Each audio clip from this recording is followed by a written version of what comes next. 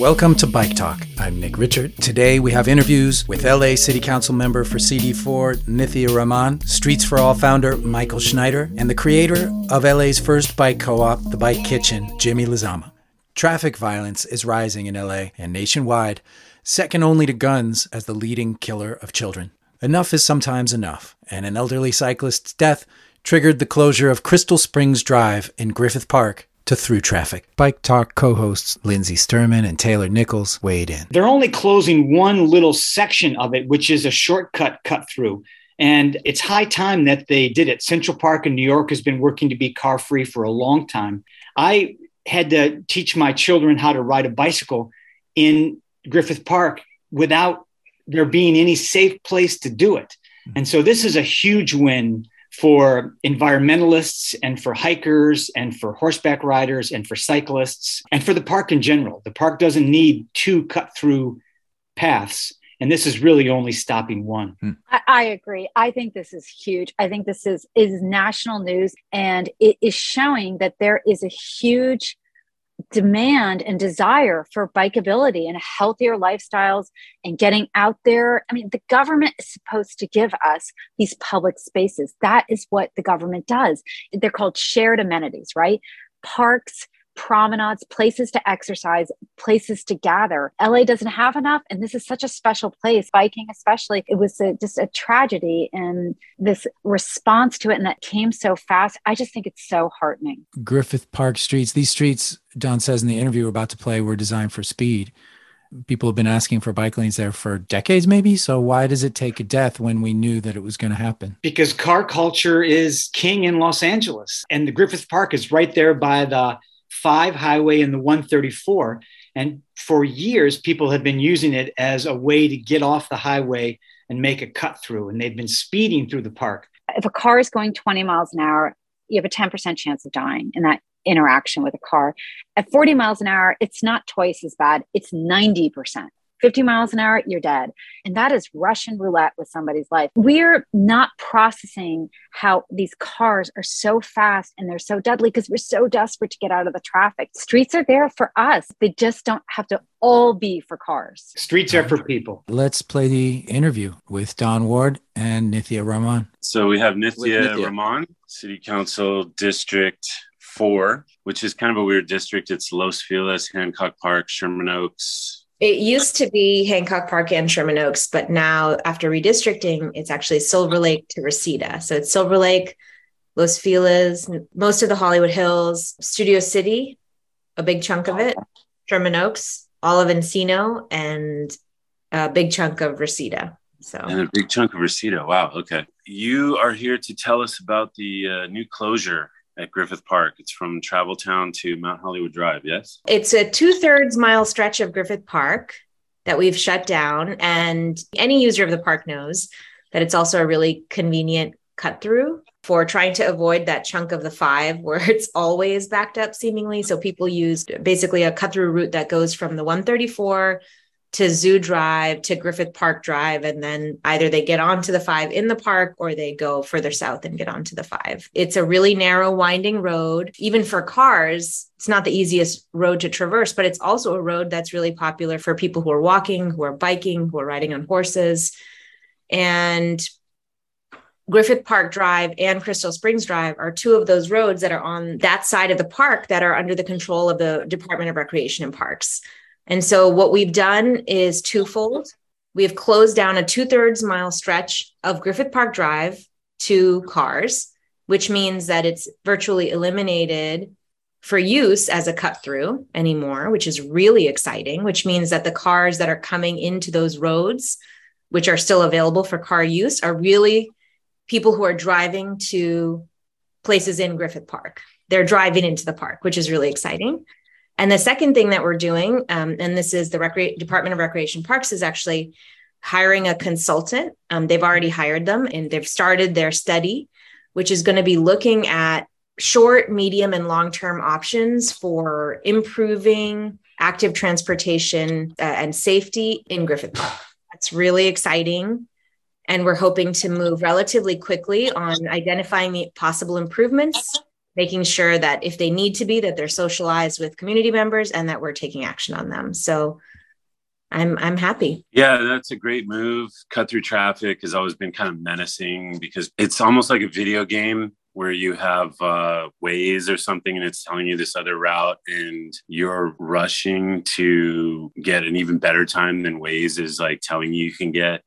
And there's speeding through the park and so forth. That's a big deal. So, thank you for that. Crystal Springs is kind of the focus that a lot of people have because that's more of a commuter type route. So we were looking forward to hearing what can be done with Crystal Springs. Yes. For Crystal Springs Drive, I think this closure, the 2/3 mile closure of Griffith Park Drive, that's up in its pilot phase, but we don't have a sunset date for that. We're kind of seeing what happens there, where it's going to go on indefinitely. We're collecting data from it and we're going to see how users of the park are responding to that particular closure and seeing how it has an impact or doesn't on some of the cut through traffic. Mm-hmm. But on Crystal Springs Drive, I think there's a couple of different options that are being studied by the consultants. So Crystal Springs, as you know, has that 2-level separation. Right now, it's 2 roads, each road going one way with automobile traffic on both. And so I think there are some options that are on the table that the consultants are looking at. And I think it would either look like one of those roads is kept entirely for active transportation users and the other is used for cars, or that each of those roads have some road space taken away from them for active transportation users and some road space that's still available for automobile users. There's different options that are on the table. There's obviously some natural separation already in the road space, which is kind of an interesting dynamic that doesn't usually exist in most roads that you're considering that I think might push us in one direction or the other. But what we're really looking to do is, are there some really quick interventions that we can make that are low cost, but high reward? And then over the medium and long term, figure out what else we need to invest in and find the money for that investment. It seems like, you have 2 lanes in each direction.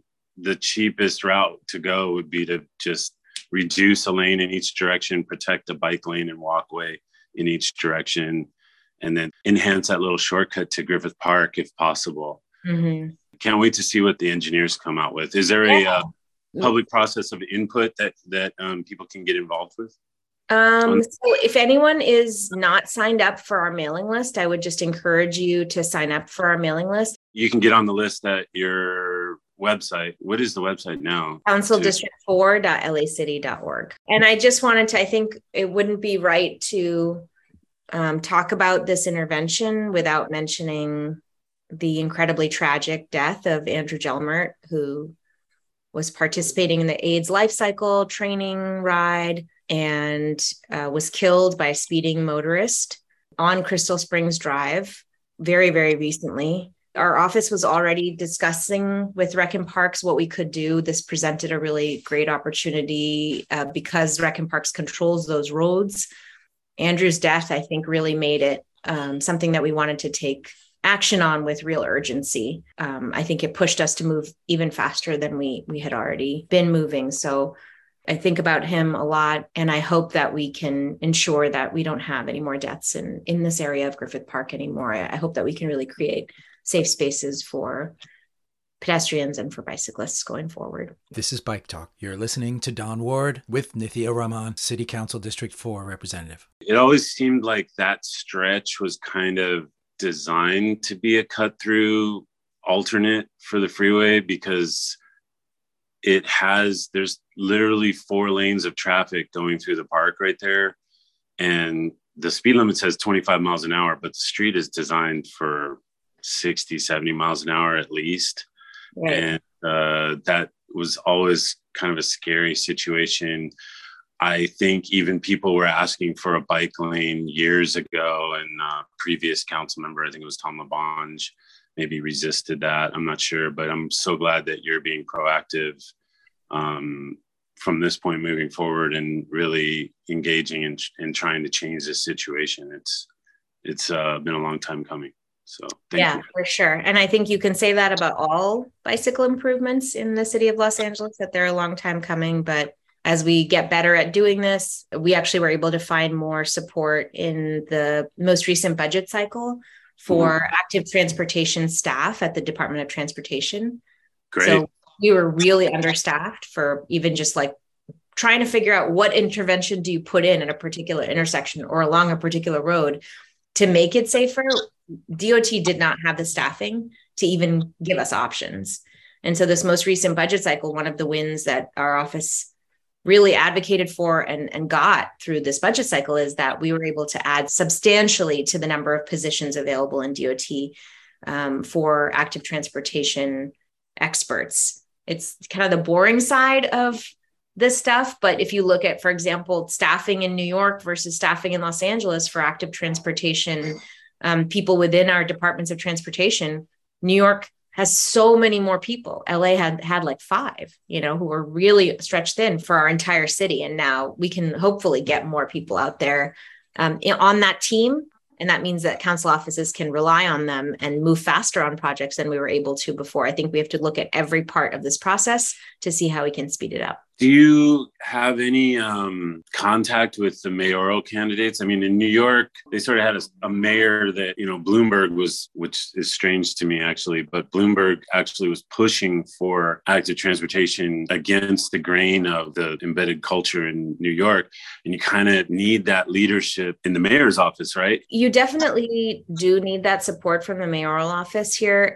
Obviously, the difference between the mayoral structure in New York and the mayoral structure here. The New York mayor is much more powerful kind of structurally than our city mayor is. But I do think our mayor plays an incredibly important role. They have a bully pulpit. They can push things to happen. They appoint general managers. And so they can really appoint general managers who have that priority. And I do think his appointee, Salida Reynolds, is really focused on active transportation. She herself is a bicyclist and is far more focused on this issue than I think previous general managers of that department have been. The challenge is that there needs to be a push around this issue where you get everyone on board. Like you don't just do it at the mayor's office, that you start building a coalition with the council and you say, I'm really committed to this issue. Who on the council is with me? Let's work on it together. It has to be a shared enterprise. It has to be a set of shared wins. And, I'm hoping that our mayoral candidates can also be focused on it. I haven't talked to them explicitly about this issue, but I think it's a good issue to bring up and definitely something that we should make sure that they're talking about for sure. Are there any other projects that you see on the horizon in terms of active transportation? Well, we're continuing to do more of the work that we had already done, which is looking at existing street resurfacing schedules and ensuring that any streets that are newly laid are following the dictates of the mobility plan in our district and making sure that they have the striping for bicyclists. But one of the things that is interesting about the work that we've been doing is really that we have a huge stretch of Ventura Boulevard in our district and a number of projects that are in process that I inherited or new projects that are coming in along that stretch. And we're working with all of those developers to say, okay, you're coming into this neighborhood. How are you going to support active transportation along Ventura Boulevard as part of your work? That's, part of the negotiation and the discussion that we have with all new projects that are coming in. And I'm really excited about thinking about how we can continue to support the river and connectivity along the river. We've been discussing with our state partners whether they can provide more funding for a big active transportation project that really provides interconnectivity for the LA River. We'll see if that comes through. But if it doesn't, we know what that looks like. So that means that we can start fighting for individual pieces of that and hopefully build an interconnected system as we move forward. And I think if we're focused on it, piece by piece, we can build it. I'm going to have to get on that map and see what the Reed District is. I didn't even know that you're in Reseda now. So that's on. How did you wild. Not know? It was big news. It was big news. I saw a lot of the news about it, but I never actually looked at the borders. So I apologize for that. It's Silver Lake to Reseda.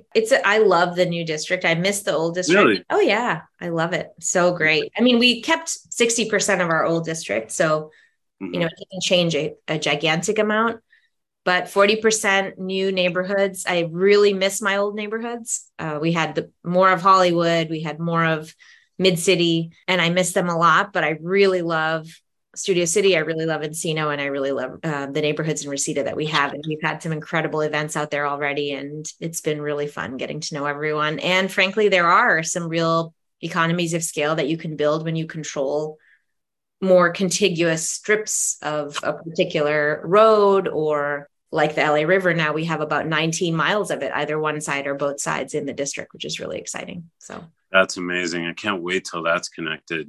I know it's going to take more resources than we have available to us at the city, but we're really focused on it. So I think we can get there if we stay focused. Thanks for the update. Thank you. Very excited. Thank you, Bike Talk, as always, for staying focused on this issue, and looking forward to staying in touch. That was Don Ward and CD4 council member Nithya Rahman. Don and Nithya talked about the mayor being important for active transportation, including bikes. My wife, Julie, caught up with Karen Bass, representative for California's 37th Congressional District and candidate for Los Angeles mayor. Karen had recently done Ciclavia, and Julie asked, "Can you tell me why a car-free space like Ciclavia is important for a car-centered city like Los Angeles?" Well, because we would like to not forever be a car-centered city. And I think having the public display of a car-free opportunity to ride bikes and scooters and skateboard is a great way to begin to kind of change how Angelenos view their city. And I've been riding bikes since high school, and so one thing that I don't often do is ride through the streets. I often go to the beach or very designated safe bike paths. It would be great to get people riding bikes, of course, for recreation, but also for transportation. And I think that's going to take a cultural shift, and having these public events is an opportunity to contribute to that cultural shift in our city. Why are bikes important for Los Angeles? Well, like we were talking about earlier, we need to change from being such a car-centric city to looking at different modes of transportation, and that helps with the quality of life, but most important, it helps with the environment, because we know the contribution that cars make to climate change. And so if we want to meet our goals of 100% renewables in the next couple of decades, then transportation and altering LA's car-centric culture is a key step in that direction. Wonderful. Well, thank you so much for taking your time out of your day to chat with me. I look forward to seeing where your candidacy goes with Mayor for Los Angeles. Thank you. You are once again listening to Bike Talk on KPFK. We turn now to an interview with Michael Schneider, founder of Streets for All, and their initiative, the Healthy Streets LA ballot measure. Don Ward co-hosts. We heard in a previous interview with Nithya Rahman how a progressive council member can make streets safer by following the city's existing mobility plan. And that's going to happen thanks to Michael Schneider, founder of Streets for All, which made the Healthy Streets LA initiative. Michael, thank you for being with us. The LA Times wrote, "It's crazy that Angelenos would need to go to the ballot to force the city to implement its own plan." It is crazy. How and when did you realize this needed to happen? Well, Streets for All has spent years begging, trying to charm, sometimes yelling, mostly just trying to use logic and data and facts to try to get the city of Los Angeles to make the streets safe for all modes of transportation. And I think there just gets to a point where no matter how good your data is, no matter how right you are based on best practices around the world, that it's just not getting done. And so it was about a year and a half ago that we just sort of threw up our hands in frustration and we're like, you know what? We're having to fight block by block to even get the city to follow what they said they wanted to do. Something's got to change. And we were inspired by different ordinances. One was in Cambridge, Massachusetts. One was in Providence. Minneapolis had done something kind of similar. So we just looked around the country and we're like, what is working really well? And how do we get that here in LA? And that was sort of the genesis of it. So every time a street is repaved under the Healthy Streets LA initiative, the city will do what it says in the mobility plan. Well, every time a street is repaved, by law, they should implement the mobility plan. That doesn't mean it will always happen. We built in a transparency dashboard so everyone can track and see what's going on. There's no more mystery. And hopefully they do follow their own law. If they don't, there's a right of action in there. The city does understand the language of lawsuits, but we hope we don't have to do that. We hope they just follow their own plan under the ordinance. It would be an ordinance just like anything else is a law in Los Angeles. Let's clarify for the audience also. This is coming up in November 2022, right? The election, this will be on the ballot. Well, we should clarify a couple things. First of all, it's probably not 2022, it's probably 2024 because we turned in our signatures a few weeks late. But secondly, this is coming up for a vote at council next month. So right now, our 102,000 signatures are with the city clerk. We were verifying as we went. We know that we have enough valid signatures to get on the ballot. You only need 61,000. We know we have at least 74,000, probably more. So we're not worried about qualifying. Once the city clerk says, yep, you've got enough signatures, it then goes to city council. And city council under the charter has 20 days to do one of two things. They can either vote to adopt it as law. So they just say, yep, we agree. You're now the law of the land. Or they can vote to send it to the ballot. And we were a little bit later than we needed to be for the 2022 ballot. So it would be 2024. But the city council vote, should they vote to adopt it, is the same thing. So that part doesn't change. We're working really hard to try to get 8 votes to adopt it as law. There is an interesting thing going on with the council president, Nury Martinez. She introduced a motion based on Healthy Streets LA. We are big fans of almost everything in her motion. It's got great stuff we don't have: equity-based implementation, coordinating city departments, prioritizing the high injury network. We didn't want to tell the city how to do it. We just said you have to do it. And a lot of the stuff in her motion is the how, which is great.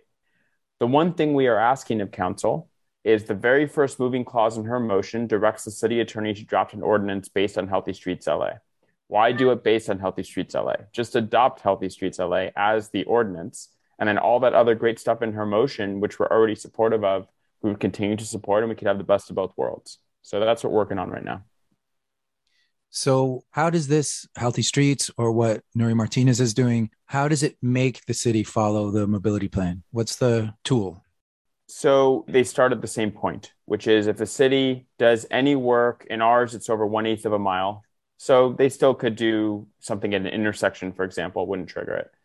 If they do emergency repairs, it wouldn't trigger it. If they do pothole fixing, it wouldn't trigger it, or utility work.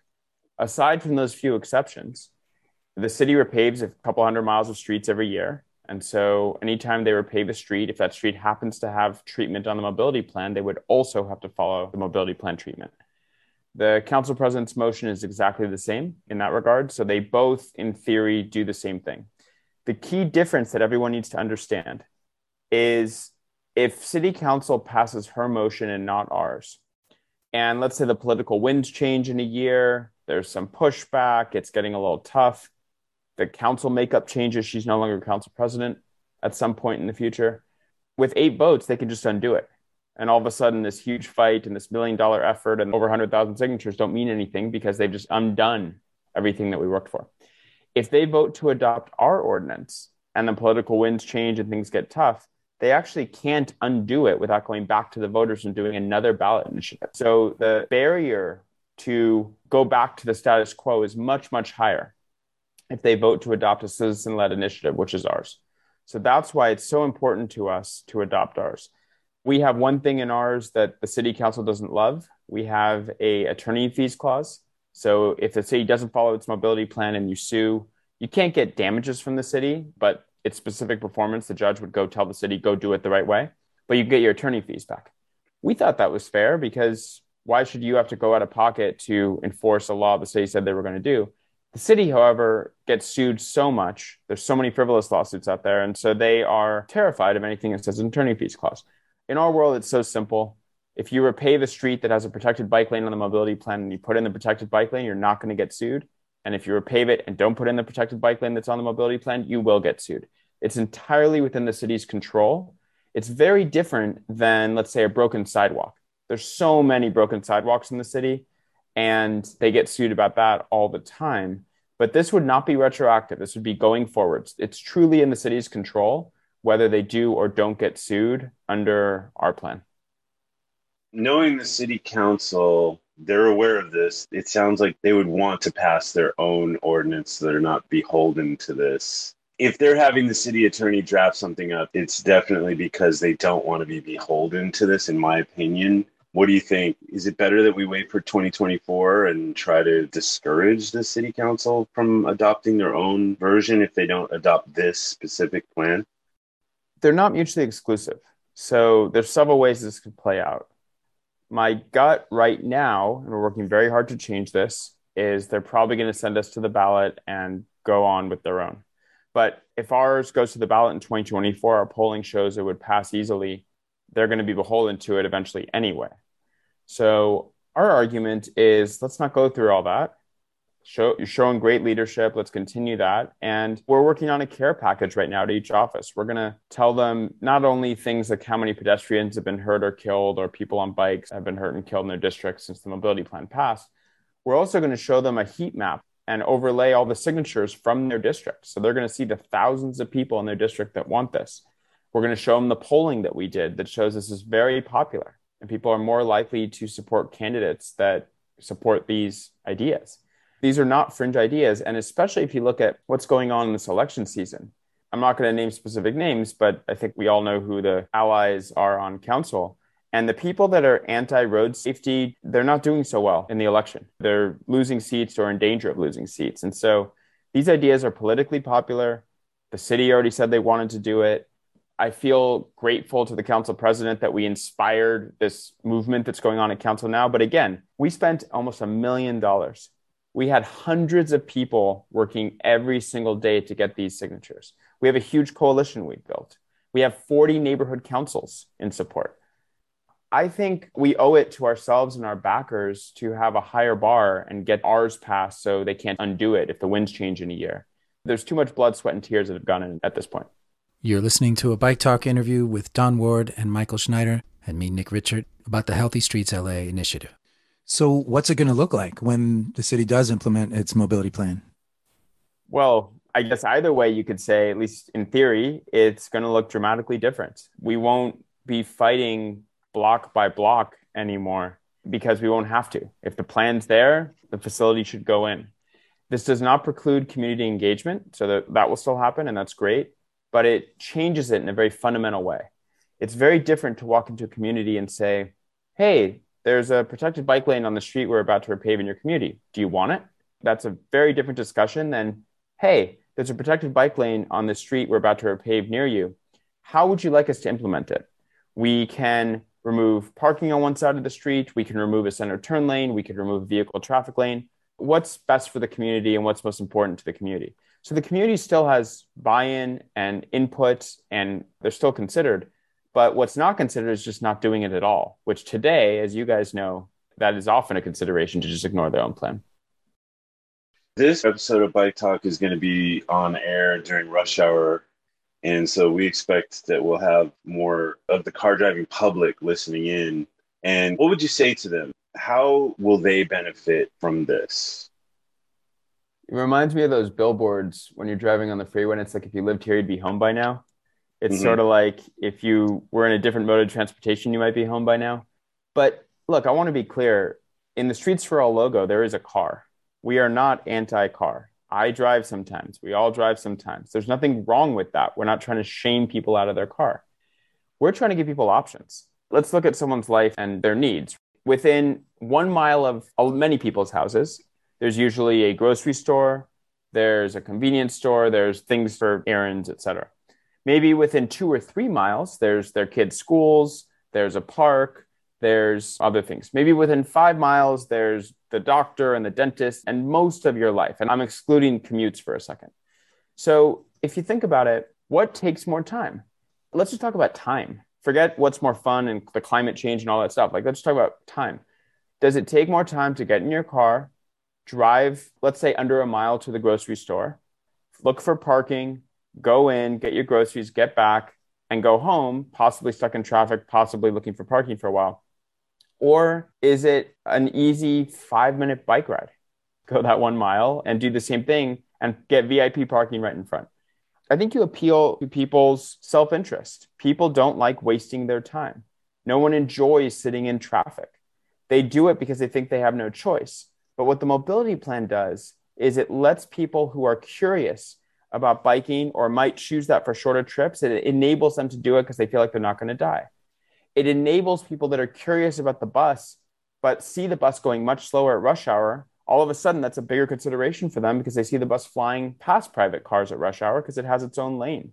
52% of Angelenos, according to our polling, are scared to cross the street. Well, if the mobility plan is putting in many more crosswalks and we have more hot crossings and signalized crossings, all of a sudden walking becomes more pleasant. So it's not about getting people out of cars. It's about giving people options. And some of those people that previously drove will choose those other options. And therefore, if you are sitting in your car right now in traffic, it means there should be fewer cars in front of you and around you, which should improve the traffic. So it is an interconnected ecosystem. And there is that statistic that most car trips are actually less than 3 miles. 50% of car trips in the city of Los Angeles are 3 miles or less. 66% are 5 miles or less. And 3 miles, that's a very bikeable distance. 1 mile, 2 miles, 3 miles. I'd rather just bike to the coffee shop than have to drive there, which I feel like I have to do right now because it feels dangerous to bike to the coffee shop. And if we get more access to biking and walking, there will be people that will choose that. Yeah, I think that's the idea. We play this weird game in Los Angeles where we assume we're different than any other humans in the country or the world. So what has happened in other places in the country is when you put in more protected bike facilities, more people bike. And when you put in more bus lanes and it becomes more attractive, more people take transit. So there's no reason to think that's different in LA. There's a myth that LA is just too big to make this work. But again, you look at the data, 50% of trips, 3 miles or less, 2/3 of trips, 5 miles or less, especially with e-bikes, which I think are such a big game changer. You don't have to sweat. You don't have to worry about hills. You can carry cargo or your kid or groceries or whatever and still live a life. And we haven't even talked about how much more fun and pleasant it is to get around, how much better for your health it would be to physically move your body more to get around, how much better it is for climate change. I don't think people make decisions at the local level based on just those things, but those are all true as well. So not only does it save you time, but it's healthier for you and you can even have fun as an adult in the middle of the day getting to where you need to go. The school drop-off's a really interesting one. The way we get kids to and from school in Los Angeles is completely broken. And what you have is you have little kids capsulated in these hermetically sealed boxes that sort of deprive them. You don't hear a bird chirp or you don't feel the wind or all that stuff. And then you have stressed out parents desperately trying to get their kid to school on time. And maybe they have a meeting and they're late for work and all that stress. And so the result is just an SUV show. And if I can't say that, just beep it out. But it's really a stressful experience. And I have had the benefit of taking my 3 kids and my electric cargo bike to 2 different schools for the last year. And I can tell you, one of my daughters went to a school on Bronson where there is a bike lane. And we got to experience firsthand. We would fly past all of these stressed out parents waiting for these kids to get their turn to go to school.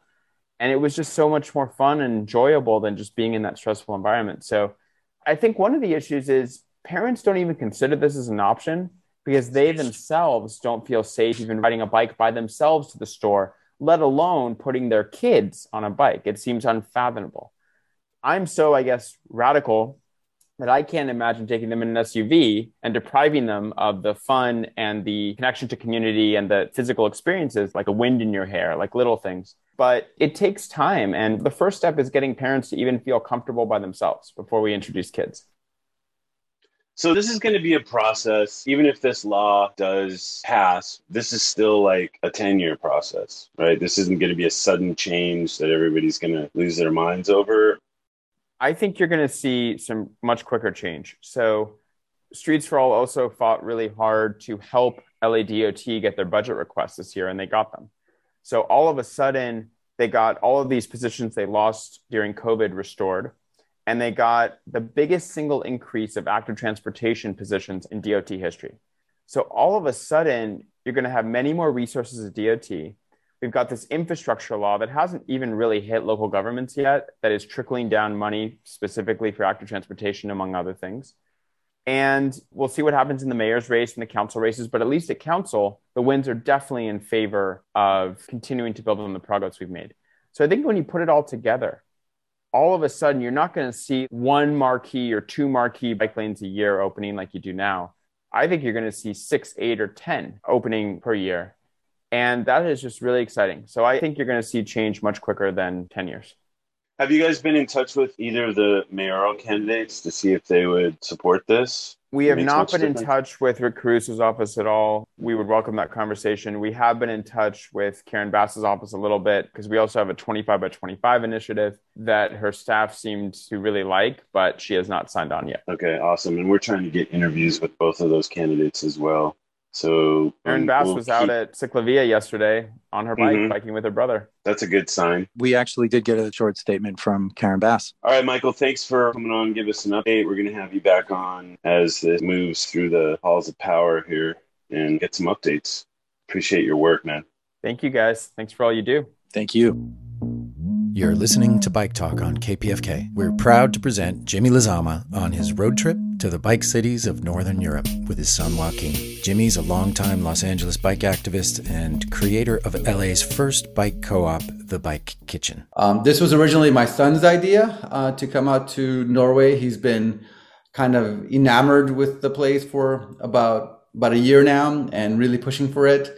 And I wasn't sure if I really wanted to make that huge trip for, in general. It's a big lift to take off that much time and then take my kid to a place like that. Also, I am very aware of the privilege of having the ability to fly to Europe and then travel about. But I figured, like in my own lifetime as an immigrant, as a child of immigrants from Honduras who never really had the ability to connect me to a more global experience other than migrating from Honduras to LA at some point in my life with them. I really wanted to kind of help Joaquin have an imagination about something and go and do it. Again, understanding the privilege of that, I still wanted my son to understand what the world looks like, how to connect some dots, and the responsibility that we have in our own place in Los Angeles, in our own places, to do the good work. So and I really wanted him to see that I'm not crazy for wanting to ride a bicycle in LA, and that when you go to other cities, you see how prevalent the bicycle and the pedestrian culture can be and how much better it is. And surely here in lots of parts of Europe, there's just amazing, wonderful human spaces, not so much car space as is dedicated to in Los Angeles. A kid could get the idea that it's crazy to bike in LA. Absolutely. And, my kid is one of those kids who sees it as something crazy, not just because it's, kind of intense in LA, because there isn't access to bicycle facilities and also bicycle culture or general awareness of the different users, right? It's obviously very classist in the way that we uphold the car in LA as a society, but also nobody else is very much doing it in his peer group, right? There aren't like 3 or 4 other parents who take their kids to school by bicycle. It's just me and Joaquin dropping him off. He makes him drop him off 2 blocks away from school because he gets harassed by some of the kids because he's like the one bike kid, Wow. So he's like, it's not cool, Dad. And he's in that space where like things got to be cool and he's got to look cool and it's got a whole, and I get it. I was there. So I drop him off and I pick him up by tandem 2 blocks away, even though some of the kids are like, oh, that's cool, but it's his own thing. So I really want my son to see other places that do it, honor it, and it's kind of normal, if not the norm, in places. Again, in this trip, I'm really learning that there's a lot of pushback in Europe against the bicycle, against a pedestrian and bicycle culture. There's still this huge influence by car culture, convenience culture, consumerism culture, class culture, to lean toward modes of transportation that will elevate your class structure, your sense of where you belong and how you're going to elevate above everybody else.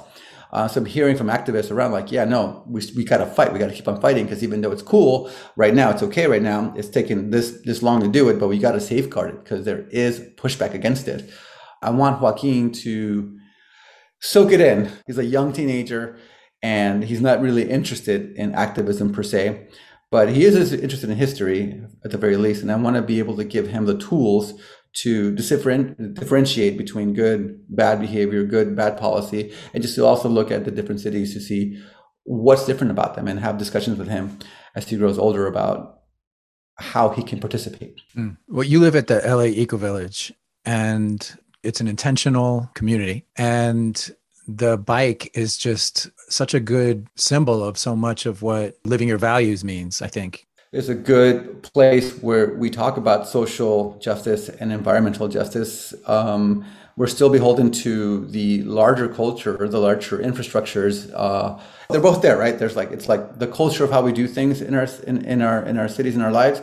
And then there's also how the city is built, the built space. And so those two, they kind of play together. So as much as I'd love to live in a community where 90% of our trips are made by bicycle or by public trans or by walking, there's still quite a few eco-villagers that are forced in some degree to have cars and have car lives. So even in a place called the Los Angeles Eco Village, there's a ton of improvement for all of us, and in different ways, from what we eat to what we consume to where we go to entertain ourselves, all of those things. It's far from utopian, for sure, but at least we do have good examples of different activists from different points of views on how we engage with our lives and our responsible human beings all around. I visited the other day and I talked to Jessica, who got, I guess, the first electric cargo bike from the Reciclos project, the Mom Tank. And she talked about raising kids who aren't scared of other forms of transportation and how eco-villagers can bike in groups, and that makes it safer feeling for kids and everything. In the context of this trip here, I really also for myself wanted to return to Europe. I haven't been here in 20 years. I was back in 2 or 3 for the World Messenger Championships in Copenhagen and biked around for a while. And that was the first time I got to see really live, saturated bicycle culture from the perspective that I was trying to see myself.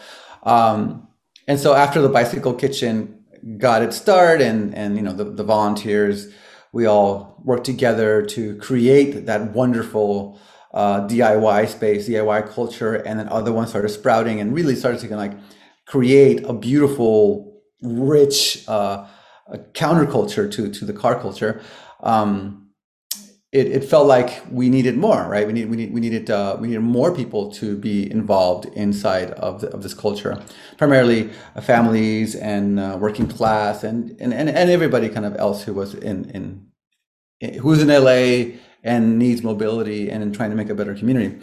When Joaquin was born, that's when I was first introduced to cargo bicycles. And I wasn't sure exactly how I was going to get my son around without a proper bicycle for him. And so when I saw it, it was wonderful. Got one from the Flying Pigeon shop back in the day. And that was a cheap one that I had to really improve in so many ways. And it was great. For 5 years, Joaquin spent his life in a cargo bicycle, camping, to the store, to school, to the park, to the beach, everywhere. It was we were on this awesome cargo bicycle. And I always found it so kind of remarkable, the look on people's faces when they would see Joaquin, myself, inside of his cargo bicycle. People inside of Escalades and huge cars and blah, blah, blah. They were just kind of wow, what is that? That's so cool.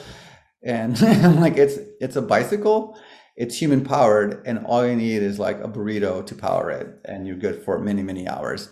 And I can see they some of the folks they would like to have that in their lives. They were so fascinated by this idea of human powered mobility, but it wasn't something that was introduced into them at any given point in LA. This is the first time they're seeing something like this. But they're expensive. They're $3,000 to get something without power. So it was too much. And so I started thinking about how can we build these without so much expense. Even with recycled bicycles, you still have quite a bit of expense in space and machinery and approach and selling. It's a whole thing. Anyway, I got this idea. I'm whoa, maybe we can use education as a component of it. Teach young people to build cargo bicycles and then give them to the community who might actually need them. And so the concept of Reciclos was born a couple of years ago. We built our first full cargo bicycle with a youth from our neighborhood down the street at the Breezy Foundation, a young man of 17 years old who was going through some hard times.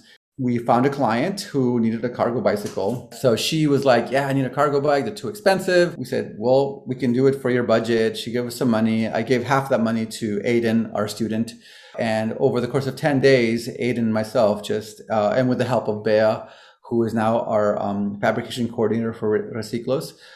We all work together to build a Long John cargo bicycle with like 90% recycled materials. We found bed frames in the street, tubing in the street, whatever it was, all real basic stuff. And we made this awesome cargo bicycle. You're still listening to Bike Talk. I'm Nick Richert, and this is Jimmy's road trip to the bike cities of Northern Europe.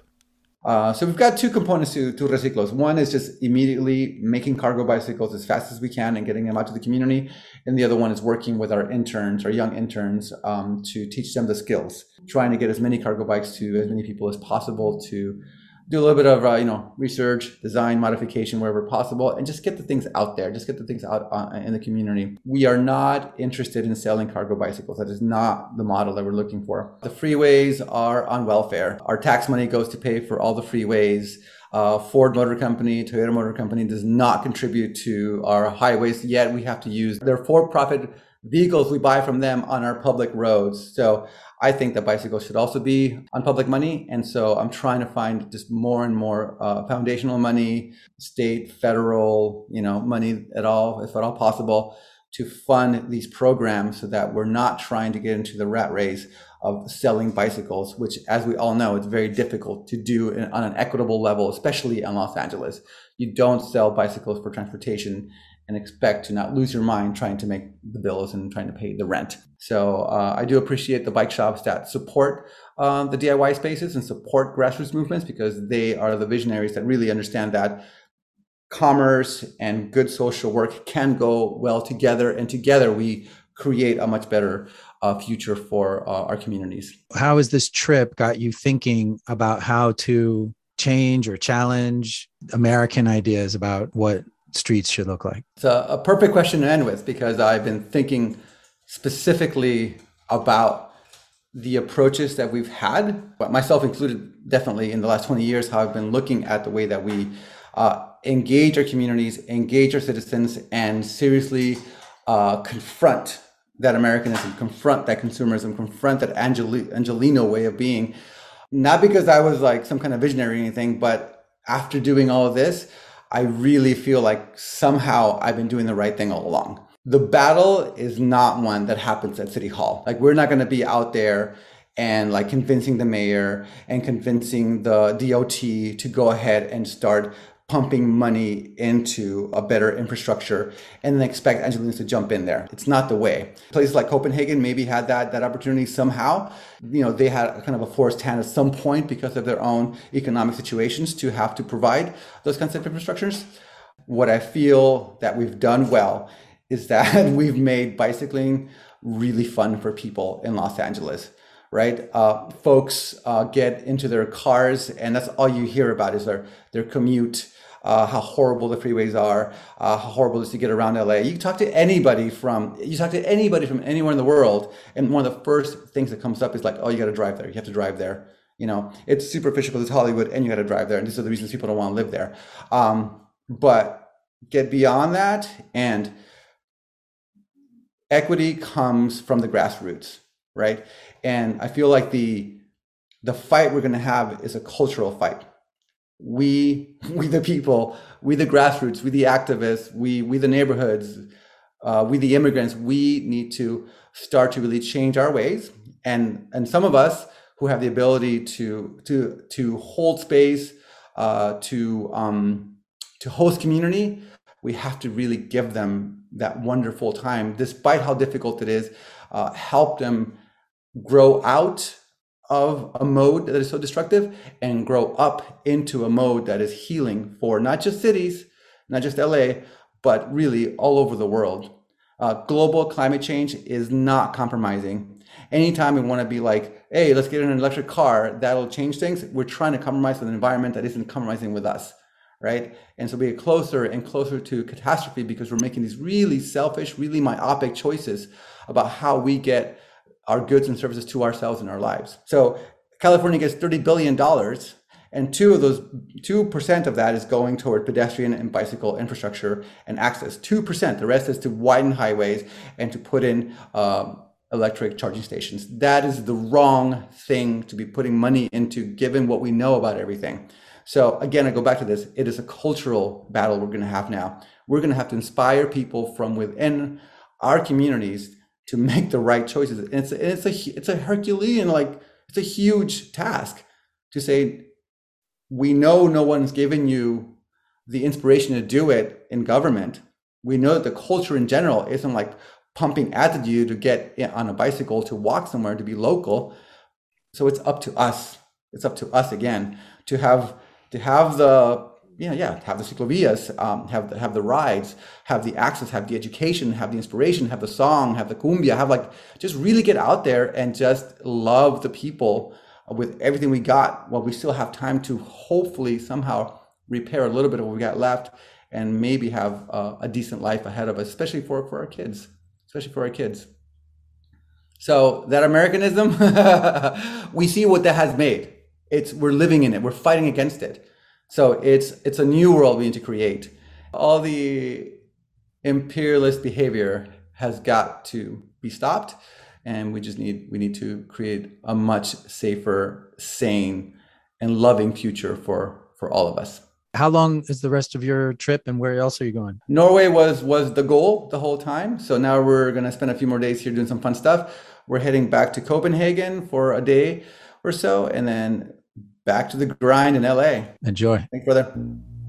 That was Bike Talk. Thanks to the co-hosts, Don, Lindsay, and Taylor, and our editor, Kevin Burton. Find us online at KPFK and biketalk.org. Get that car out of my way. I want to ride my bike today.